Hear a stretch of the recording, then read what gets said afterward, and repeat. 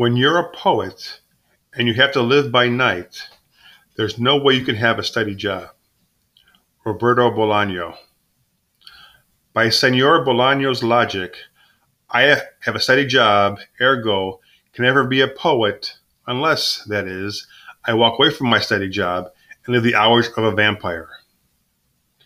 I could let this proclamation depress me, but I realize poets have a gift for turning accepted reality on its head as they create alternate realities more real than assumed reality.